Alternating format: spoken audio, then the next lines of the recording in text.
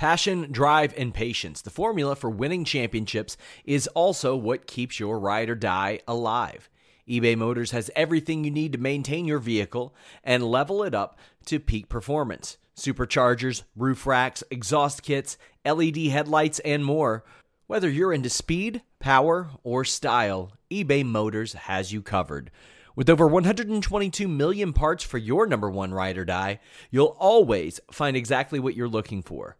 And with eBay Guaranteed Fit, your part is guaranteed to fit your ride every time or your money back.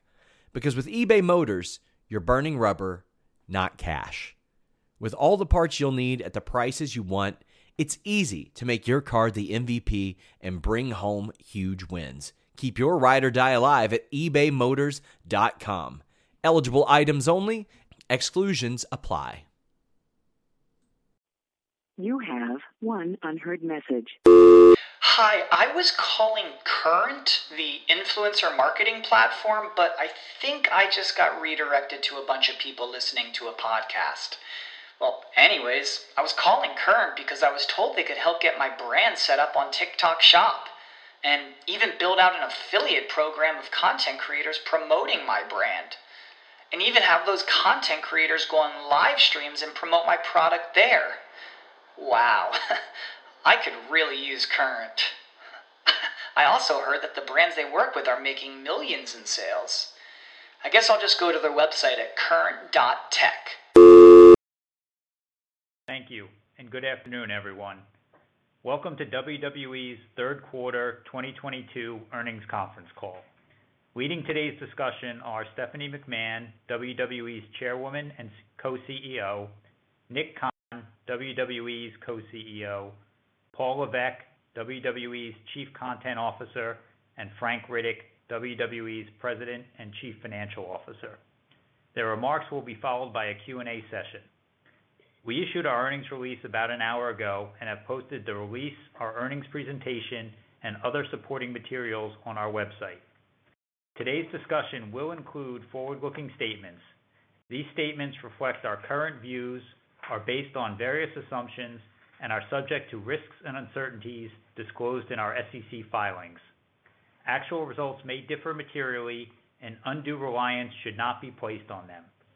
Additionally, the matters we will be discussing today may include non-GAAP financial measures.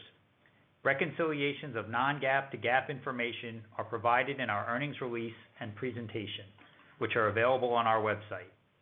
As a reminder, today's conference call is being recorded and the replay will be available on our website. I would now like to turn the call over to Stephanie. Thank you, Seth, and thank you all for joining us. Q3 was another record-setting quarter for a third quarter, generating $305 million in revenue and adjusted OIBDA of $91 million, representing increases of 19% and 17% respectively year over year. And we remain solidly on track to deliver record revenue and adjusted OIBDA for the full year. As a backdrop to the strong financial performance for the quarter, the renewed energy around our creative has boosted viewership across platforms. In a world of declining television ratings, WWE is growing. Monday Night Raw on USA Network is up almost 5% year over year, while the top 25 cable networks are down 12%. SmackDown on Fox is up 1%, while broadcast networks are down over 15% year over year. In fact, SmackDown regularly attracts over 2 million viewers and ranks number one in the coveted 18 to 49 demo among all Friday night broadcast programs. Just before the close of Q3, the September 23rd episode of SmackDown saw its biggest audience since 2020.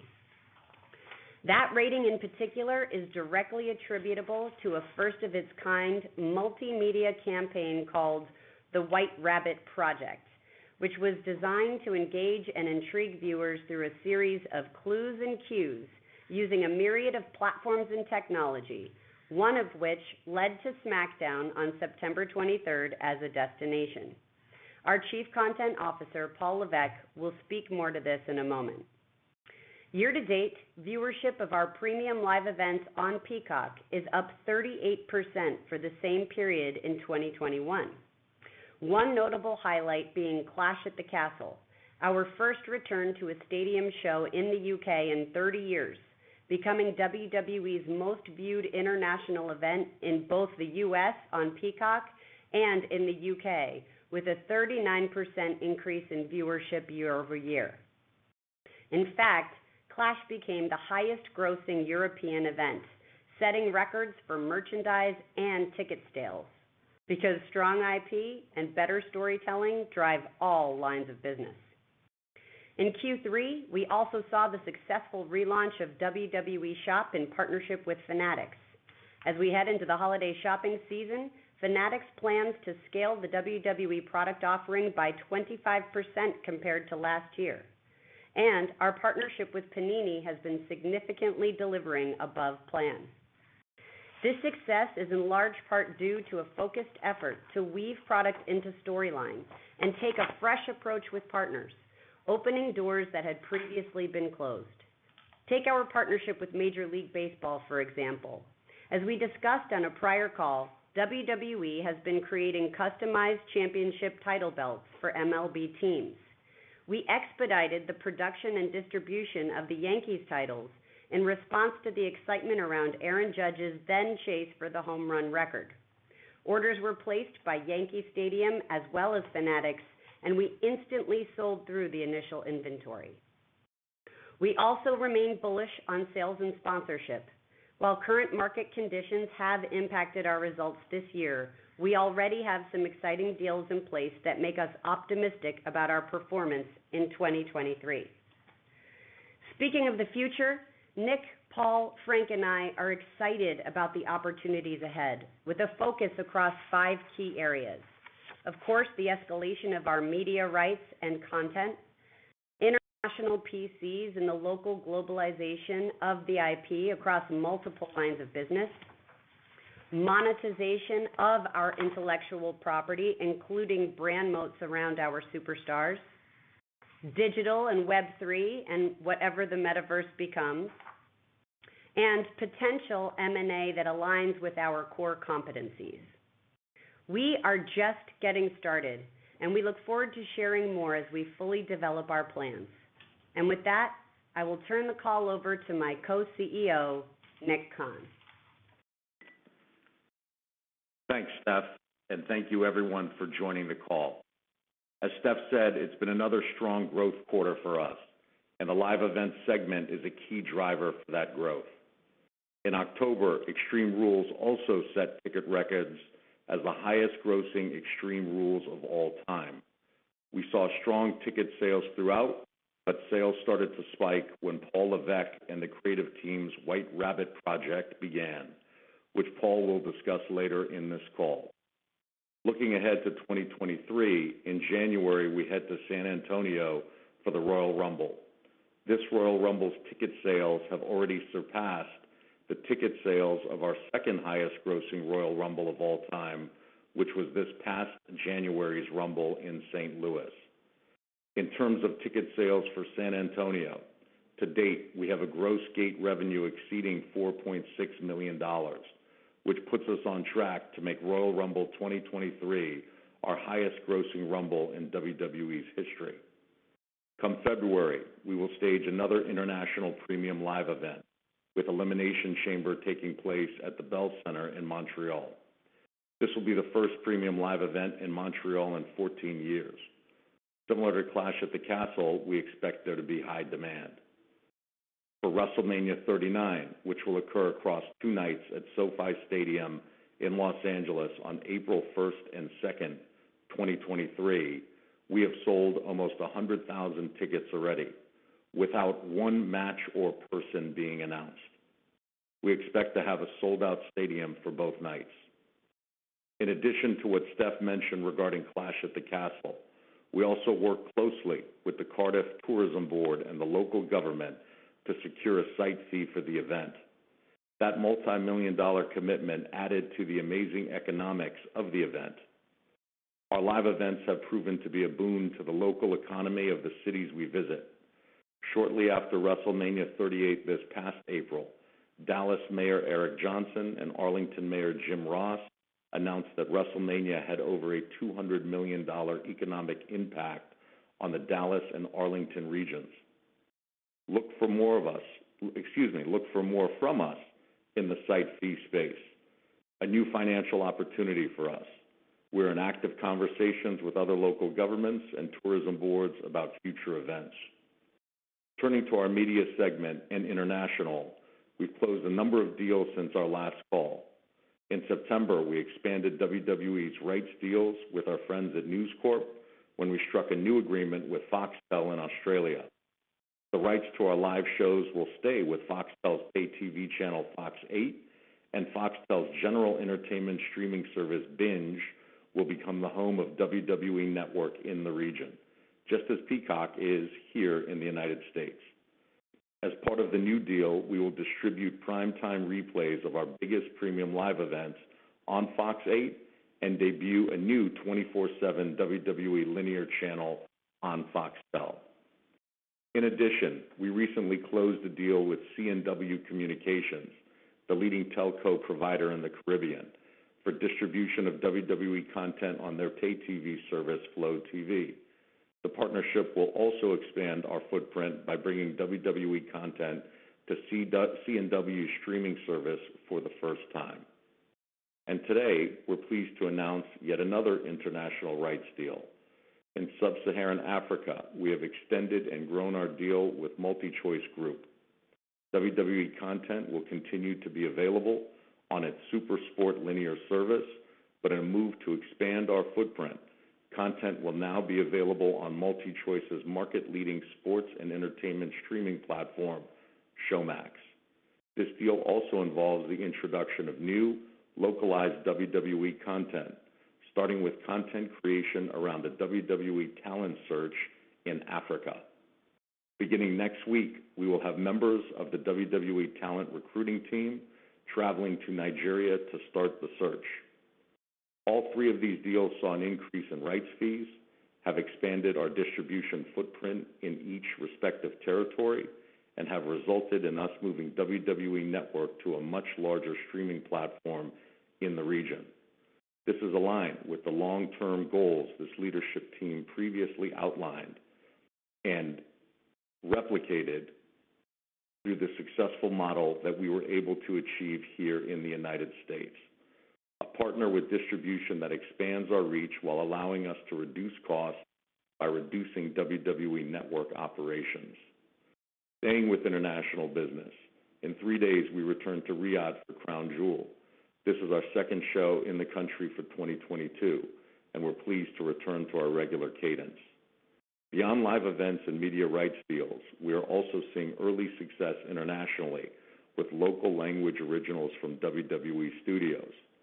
Contra las Cuerdas, a 10-episode Spanish-language comedy about an aspiring female luchadora, executive produced by WWE Studios, is set to debut on Netflix in Q1 2023. We're pleased to be partnered with Netflix and expand our international footprint with this original. Also in 2023, WWE Studios will premiere a new series on Hulu featuring superstars Bianca Belair and Montez Ford. The 8-episode first season is currently in production. We are also pleased to be doing more business with our friends at Disney and Hulu, where we also recently extended our Raw re-air rights deal. We also continue to see success at A&E with 4 different original series: Biography, WWE Legends, Most Wanted Treasures, WWE Rivals, and Smack Talk. These shows are delivering a 15% increase in ratings year over year for the time slot.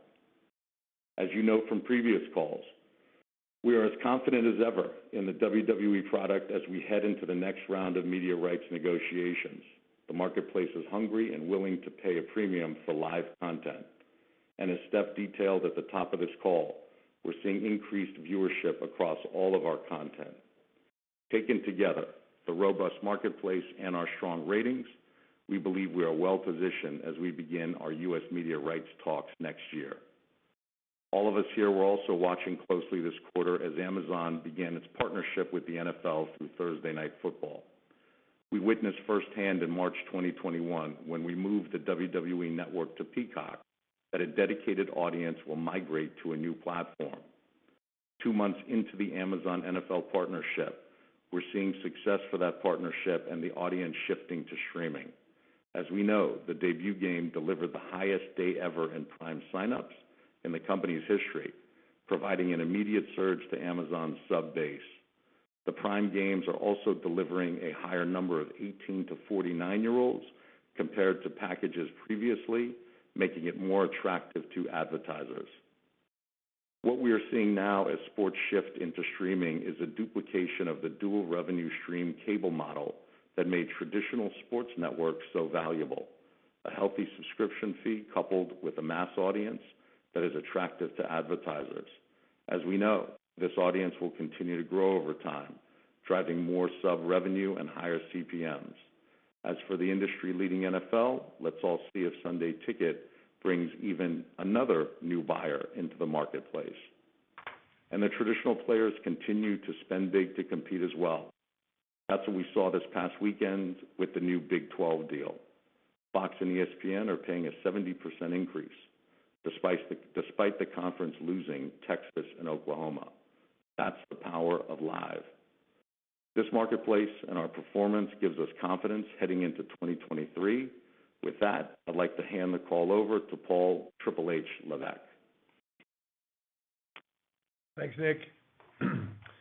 As Steph mentioned at the top of the call, we're seeing strong viewership numbers across all of our programming. The creative is working, and the storytelling is resonating with our fans. Beyond the television viewership and streaming, we're seeing growth across all of our social channels. In Q3, WWE had the most social video views of any major sports league. In fact, WWE outpaced the number 2 sports league by more than 2 times. Additionally, we beat our own internal records for video views. In July, our WWE Instagram page had the highest video views in the history of the account.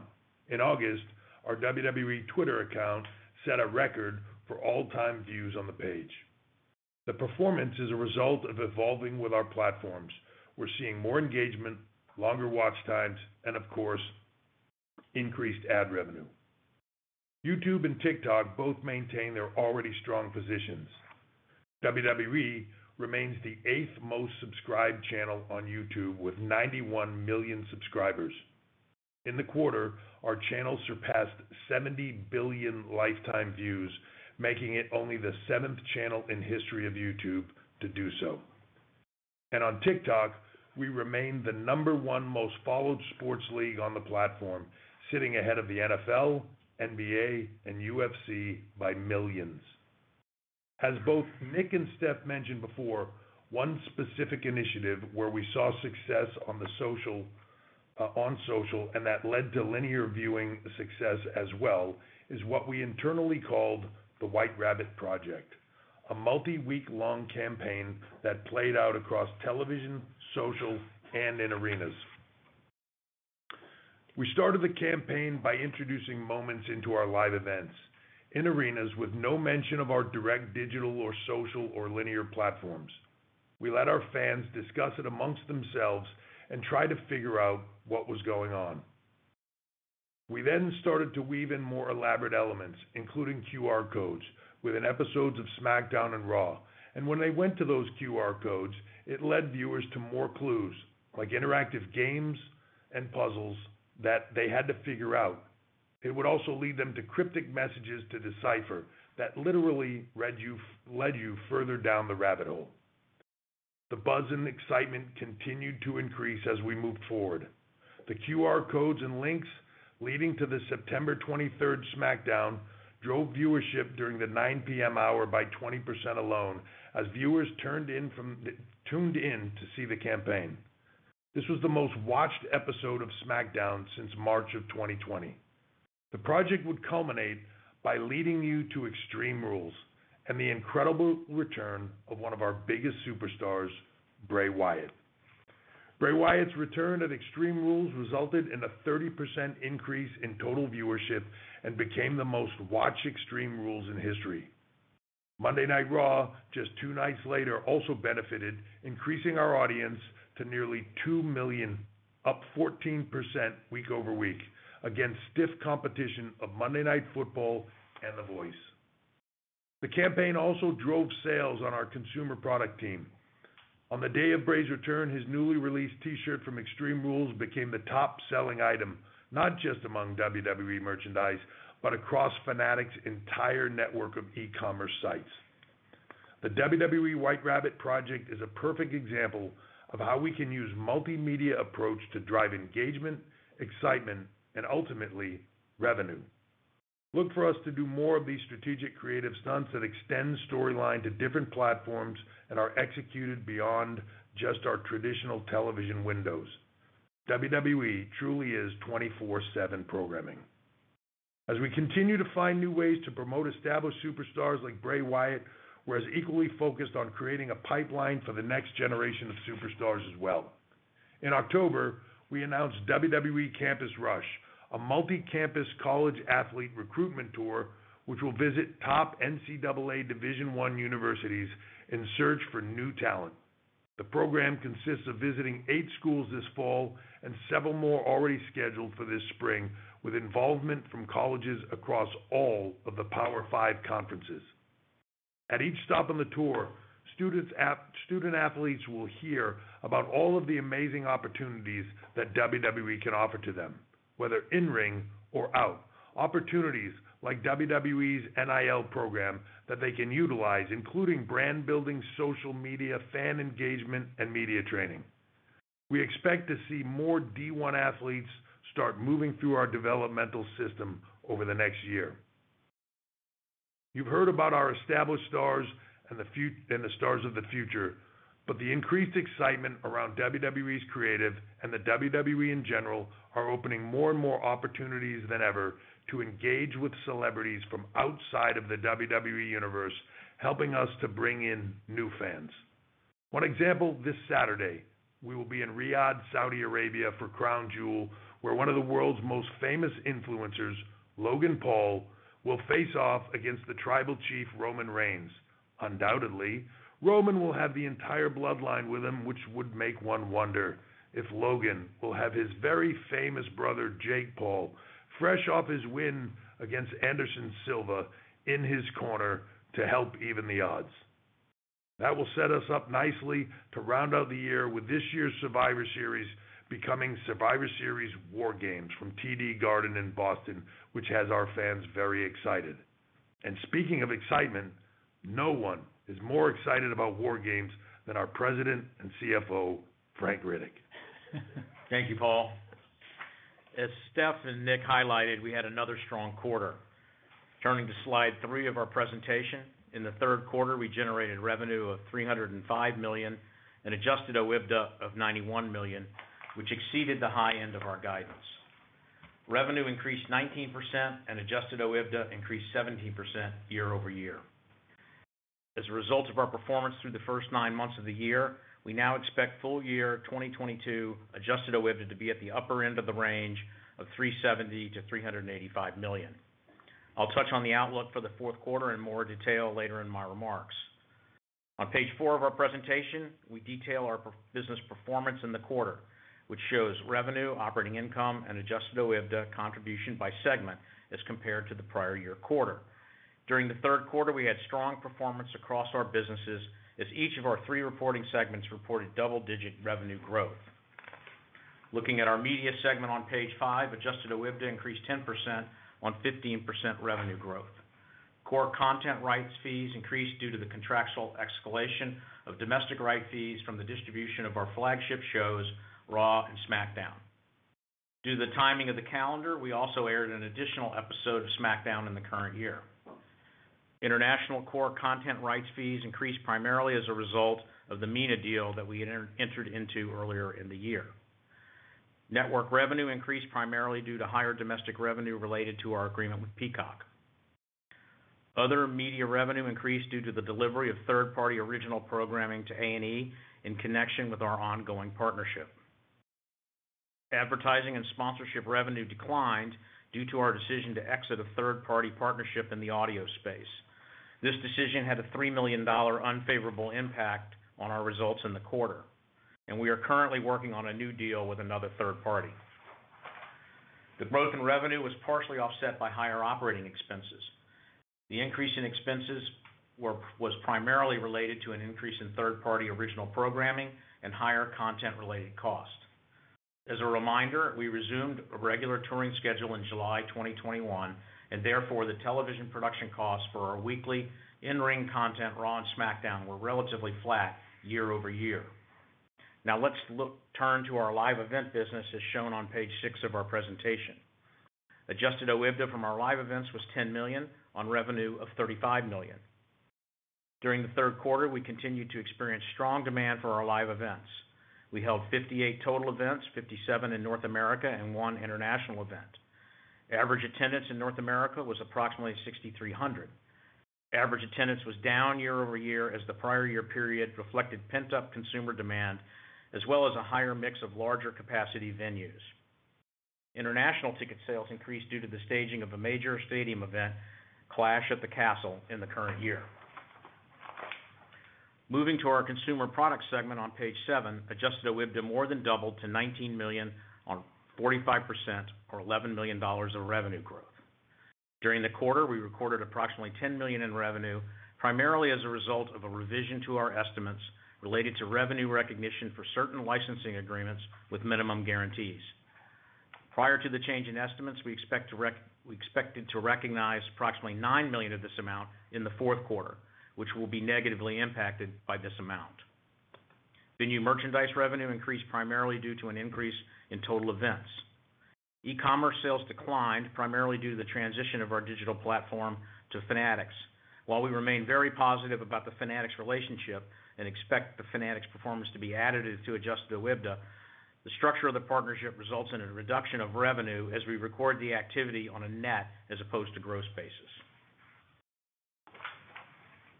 As we previously disclosed, a special committee consisting of the independent members of the board of directors was formed to conduct an investigation into alleged misconduct by Vince McMahon, who has resigned, and another executive who has left the company.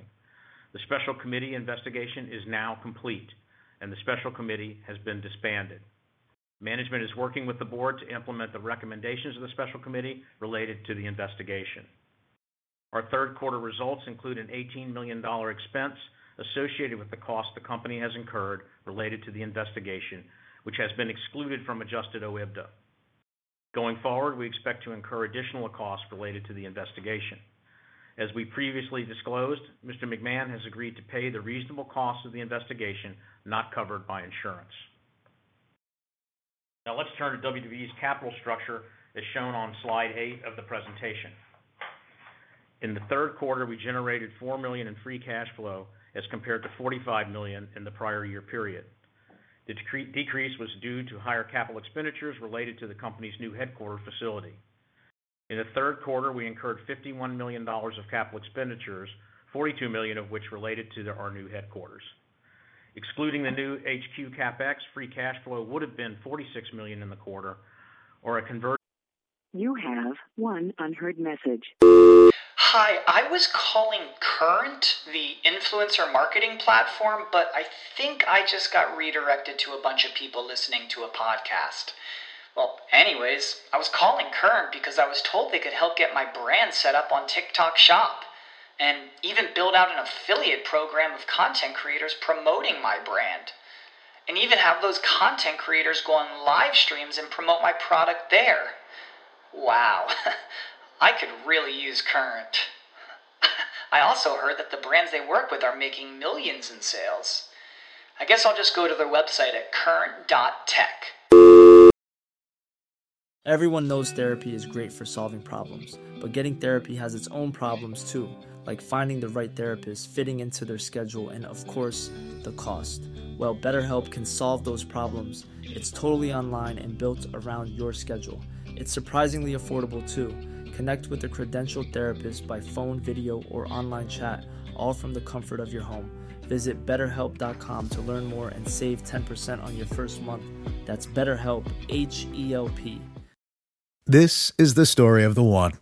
As a maintenance engineer, he hears things differently. To the untrained ear, everything on his shop floor might sound fine, but he can hear gears grinding or a belt slipping. So he steps in to fix the problem at hand before it gets out of hand. And he knows Grainger's got the right product he needs to get the job done, which is music to his ears. Call, click Grainger.com, or just stop by. Grainger, for the ones who get it done.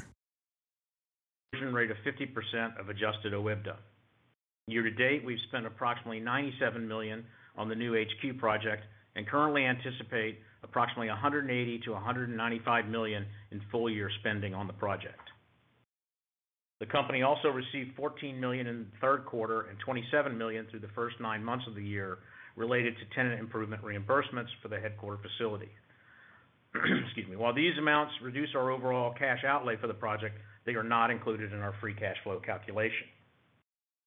During the quarter, we returned $9 million of capital to shareholders through dividend payments. We did not repurchase any shares in the quarter due to regulatory and legal requirements related to the investigation.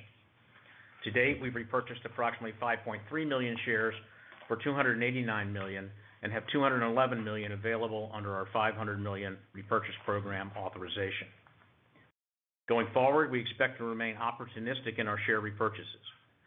We will continue to evaluate various factors such as our stock price, financial market conditions, regulatory matters, and our estimate of the intrinsic value of our stock when determining our level of activity. As of September 30, WWE held approximately $441 million in cash and short-term investments. Debt totaled $235 million, including $214 million associated with the carrying value of our convertible notes. We have no amounts outstanding under our $200 million revolving line of credit. Our current and projected liquidity remains strong, and we continue to evaluate our capital structure and financing strategy for opportunities to lower our cost of capital and increase shareholder value. Turning to our outlook for full-year adjusted OIBDA, in February, we originally provided a range of $360 to $375 million. In August, we raised that range to $370 to $385. We are now targeting the upper end of the range of $370 to $385 million. We are pleased with our results through the first 9 months of the year and remain firmly on track to deliver record revenue and adjusted OIBDA for the full year. As for the fourth quarter of 2022, we're targeting adjusted OIBDA in the range of $83 to $90 million. The estimate reflects year-over-year revenue growth primarily from an unexpected increase in domestic media rights fees for the company's premium events, as well as the increased monetization of third-party programming. This revenue growth is expected to be partially offset by the negative impact related to the timing of consumer product licensing revenue for certain agreements with minimum guarantees that I discussed earlier in my remarks, as well as the timing of the airing of the company's flagship weekly programming, in particular SmackDown, which is scheduled to air one less episode as compared to the prior year period. We also anticipate that fourth quarter results will reflect an increase in operating expenses as we continue to invest in the creation of our content. As we previously disclosed, our agreement with Hulu for the Raw re-air rights expired at the end of September. In our discussions with Hulu about extending the relationship, we expressed our desire to align the timing of the rights and windows for our content so as to best position WWE for the upcoming renewal discussions in 2023. As a result, we entered into a short-term extension that we believe balances desires of both sides. We are pleased with the outcome, but it will create a modest headwind in our financials for fourth quarter and for 2023. As for 2023, we're currently in the middle of our annual operating plan process and expect to provide a more fulsome update on our next earnings call. Given the importance of the U.S. media renewals for Raw and SmackDown, we do expect to continue to invest in the creation of our content to best position the business for long term. We're also keeping a close eye on macroeconomic and market conditions, including the potential impact on consumer behavior and any related impact on our financial performance. In conclusion, WWE generated strong third quarter results that reflected robust demand for our events and increased consumption of programming across platforms. We believe our long-term outlook is supported by the rising value of live sports content, increasing spending by streaming platforms on live and sports content to acquire and retain customers, increasing brand spend with media companies that deliver reach and fan engagement, an increasing premium for celebrities and compelling content, fueling new IP monetization opportunities, and the growth of media and entertainment in international markets. Looking ahead, we believe that WWE remains well-positioned to take advantage of these significant opportunities to support growth across all our lines of business. We look forward to updating you on the progress of these initiatives in the coming quarters. That concludes our remarks, and I'll now turn it back to Seth. Thanks, Frank. Operator, we're ready for Q&A. Please open the lines. Of course, thank you. And if you would like to ask a question, please signal by pressing star 1 on your telephone keypad. If you're using a speakerphone, please make sure your mute function is turned off to allow your signal to reach our equipment. Again, it is star 1 if you'd like to ask a question. And we'll go ahead and take our first question from Brandon Ross with LightShed Partners. Please go ahead. Hi, thanks for taking the questions. I have a couple. Actually going to start with Frank. And can you talk a little bit about how you see the cost structure growing in the coming year or two, especially as you finish up or start and then hopefully complete your new licensing deals? And how do you think about strategic reinvestment, including but beyond talent costs, as you marry your CFO role with your new president role? And are there any areas for cost structure improvement that you see? I have a follow-up. Thanks, Brandon. Yes, as I said in my comments, we see the need to continue to invest in content creation, particularly as we head into WrestleMania in Los Angeles, supporting the renewal discussions coming up this next year. We haven't really determined, guidance for margin for 2023 yet. We're still in the plan process, and we're trying to strike that balance between ensuring that we're, continue to create the compelling content that's driven the ratings and will result in a meaningful uptick in our rights. We do see opportunities to manage and control costs, primarily in the shall we say, revenue generating and talent area. Particularly the corporate costs, which we have, as we've discussed in the past, Brandon, a high level of cost relative to the size of the company, and we see opportunities to do that, to balance out other increases needed to support the business. Great. And then for Paul, first of all, you guys all kicked off the call by talking about the success of the creative and what that's meant. And you gave a bunch of tangible examples of some of the things you're doing. Can you maybe put a bow on it by zooming out a little and telling us kind of what the core tenets of your content philosophy are and how you look to manage that over a year-long cycle? So I think it's looking at, as you said, the year-long cycle of content creation over that year and trying to sort of pick places that you want to go to, put them into your creative sort of GPS system, and then figuring out how you want to get to those things. So it's looking further ahead than we've ever done before. I think, as we're rounding the bend to come into the new year and looking at WrestleMania, I'm already beginning in my mind to start to, with the team, collaborate on what we want next year's WrestleMania to look like and how we want the spring coming out of WrestleMania to transfer into the summer and then through into the fall. It's a large cycle, and I think the further that we can get ahead of it to know where we want to go, obviously our business being different than making movies or anything else, right? With the human beings involved, injury rates, everything else that come along with it. But when I look at the creative we're doing now, and I look at the success of that, understand we're still doing that without Charlotte Flair. We're still doing that without Becky Lynch. We're doing that without Cody Rhodes. We're doing that without Randy Orton. I think those are significant stars that have, when they return, will move the needle as well. I think the other big thing for us is really focusing on character development. And as you see a lot of stars returning, you will see stars coming up through our developmental system that have never been seen, on a Raw or SmackDown before, developing those characters so that you're invested in them each individually so that they mean more within the programming itself. And then really for us, it's keeping things fresh, trying things, outside the box things. Some are going to work, some are not. But I think the White Rabbit stuff that we talked about a lot today was really outside of the box thinking that came out of this creative team. And that leads you to being able to try new things you've never tried before, keep the successes, lose the losses. I'm not afraid of the losses. That's where I learn. The successes don't teach me nearly as much as the losses do. So when things don't work, that's phenomenal. We'll figure out why they didn't, and the next one will. So I'm not afraid of any of that. And it's really just moving forward, but having a plan of where you want to go. I hope that answered it for you. It did. Thank you very much.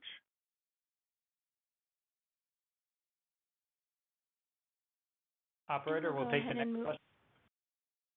We'll go ahead and move to our next question from Curry Baker with Guggenheim Securities. Please go ahead. Hey, good evening, everyone. Thanks for the question. I have two for Nick. The first one's on the U.S. renewal for Raw and SmackDown next year. Can you maybe help us think about what metrics you're looking at that gives you confidence in the renewal cycle next year? Is it ratings, recent sports rights renewals, relative cost, all the above? Just high level, how you're thinking about the renewal and what's leading you to be so positive right now. Thanks very much, Curry. I think we always look at what we refer to internally as the 3 R's, ratings, relevancy, and revenue. And we think the company's firing on all cylinders in terms of that, in addition to the marketplace firing on all cylinders in terms of what it's paying to different entities that deliver those things. So there's obviously a lot of micro to that macro, but those 3 macro points are what we're consistently looking at and talking about. Thanks. And then on the local subsidy front for large events, obviously, Wells was a nice benefit there. Do you think we can see one or more of these subsidies next year? I know you mentioned, there are some active negotiations going on, or would you characterize this as more of a 24-25 opportunity? Yeah, it's something we're taking a deep dive into now. So we certainly believe that there will be more there. We have an offer for one of our premium live events that we like already. So we're in the process of trying to close that up, and there's going to be more than that coming. We think with the economic boon, as I described in my remarks, that our product brings to different cities and countries, we believe we're effectively getting the word out there on that, and we're already starting to see the results. Great. Thanks for the questions. And we'll move on to our next question from Eric Handler with MKM Partners. Please go ahead. Good afternoon, and thanks for the question. That one's for Paul. Paul, next year with sort of the morph of NXT UK into NXT Europe, I wonder if you could talk a little bit about what you think or how you think or what you think NXT Europe can morph into in terms of bigger, better, broader. And from there, what type of timeline you're thinking for, expansion even beyond Europe. Thanks for the question, Eric. Bigger, better, broader. I like that might be the tagline for the new brand, maybe going forward. But I've already trademarked it. Oh, really? All right. Well, we can talk about it. Frank will handle that. We don't pay much for those. I think that what you see in Europe, when we started NXT UK, the desire was to sort of replicate what we were doing in the U.S. and we got to start on it, and then COVID hit and it slowed everything down, and then we needed to rethink it. So we got to a place where we were ready to go again, but it's sort of tough to rebrand something and reboot it while you're still running it. It's like trying to change a tire on a car on the highway. So we shut it down. As Europe evolves and grows, once we bring that back, I think you will begin to see it replicating a bit more of what you see in the U.S. So a system underneath it for recruiting, a system underneath it for bringing in the best athletes from all around Europe, whether we're recruiting them from, the Olympic level,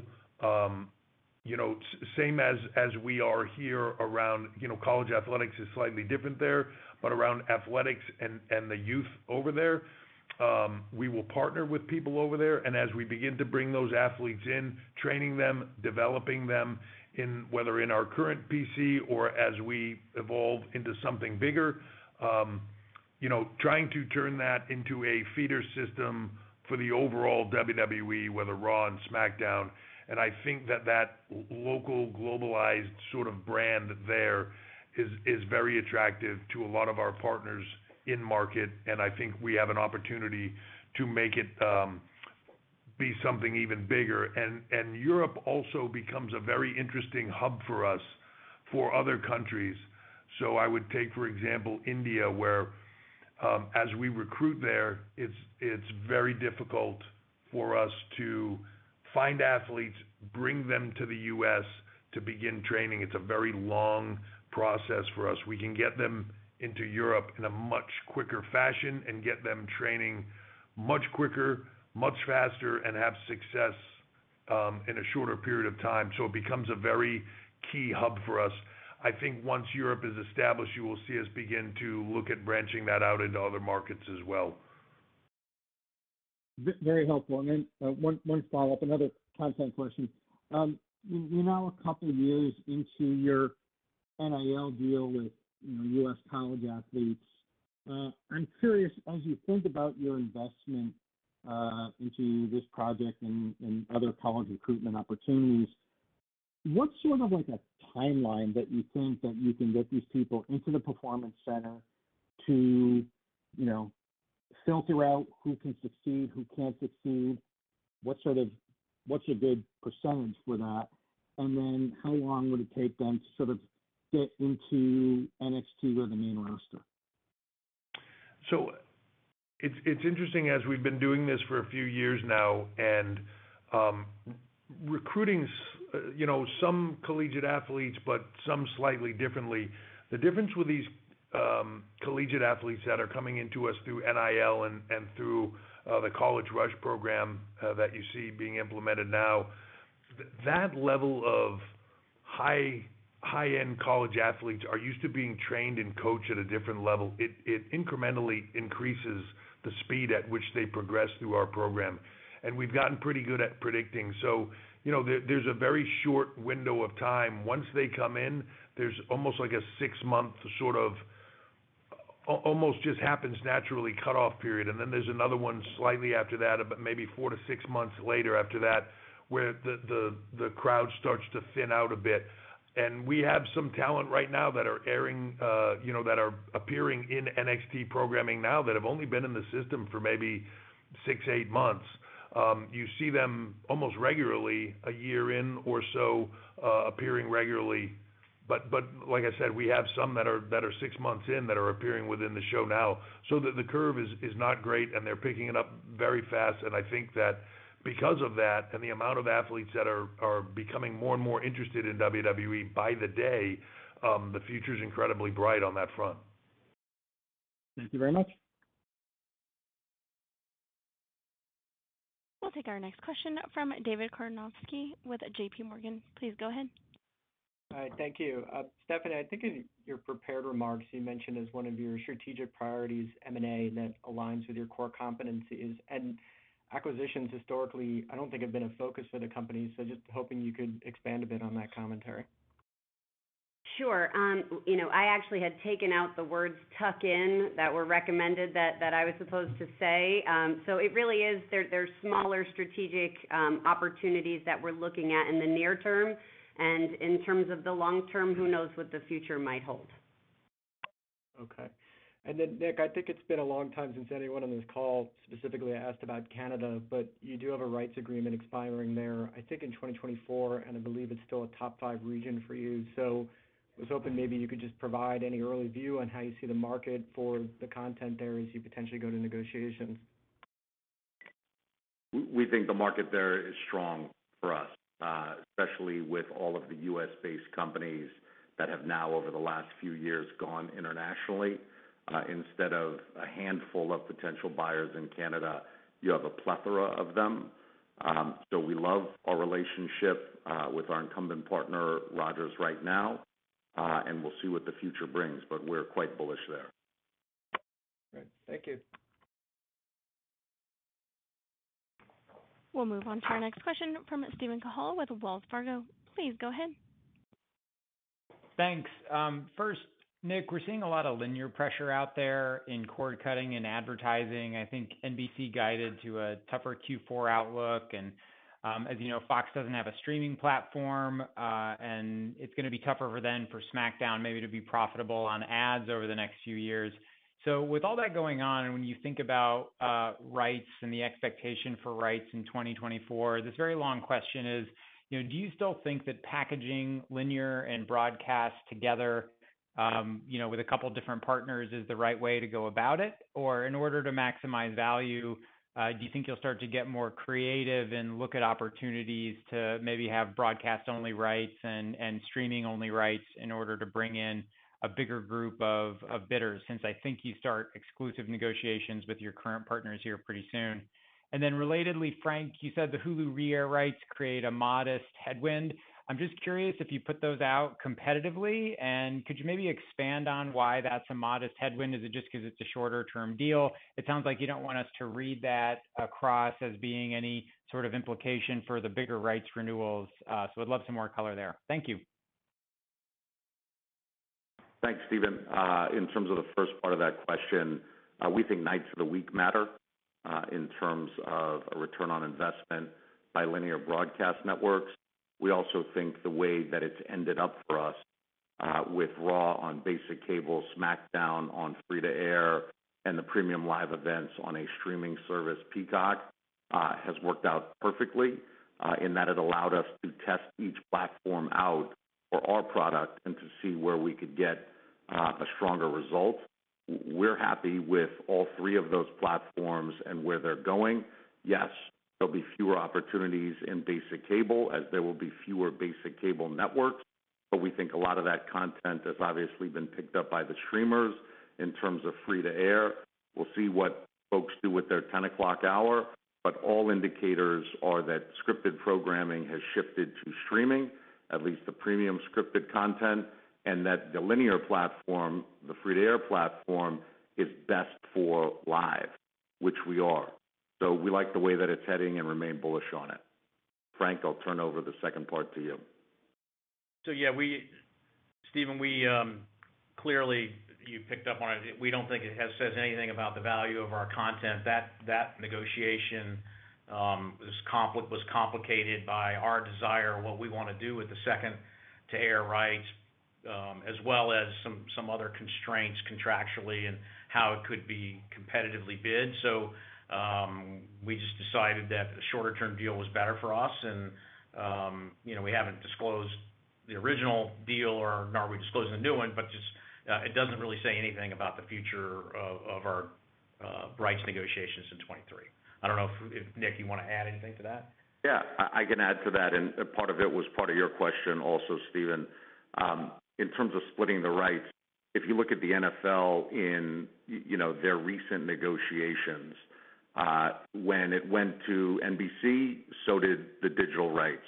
When it went to Amazon, the linear rights were not sold anywhere else. And yes, of course, in the two local markets, you'll get to see it free to air, but you saw that across the board uniformly.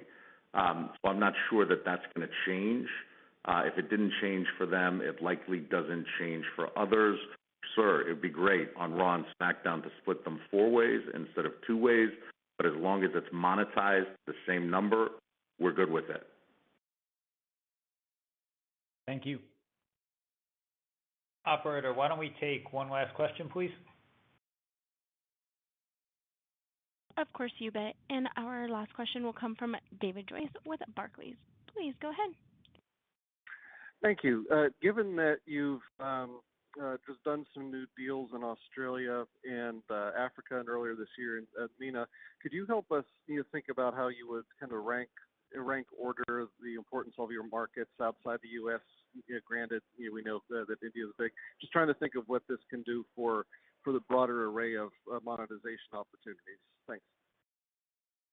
Thanks, David, for the question. We think that the live events and the rights deals are one and the same now.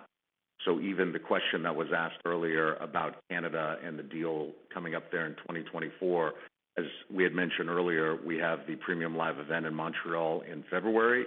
You saw the Cardiff show that we talked about as well. Labor Day weekend in Wales, obviously. That's all tied in.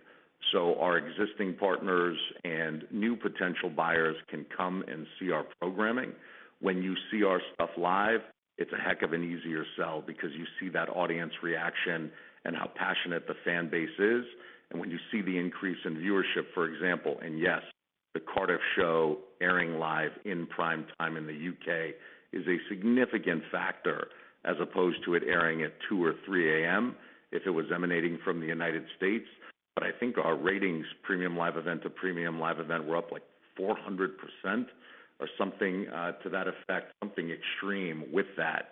So UK matters to us. Canada matters to us. The APAC region, we had announced a year or so ago a deal with Disney for 2 of the countries there.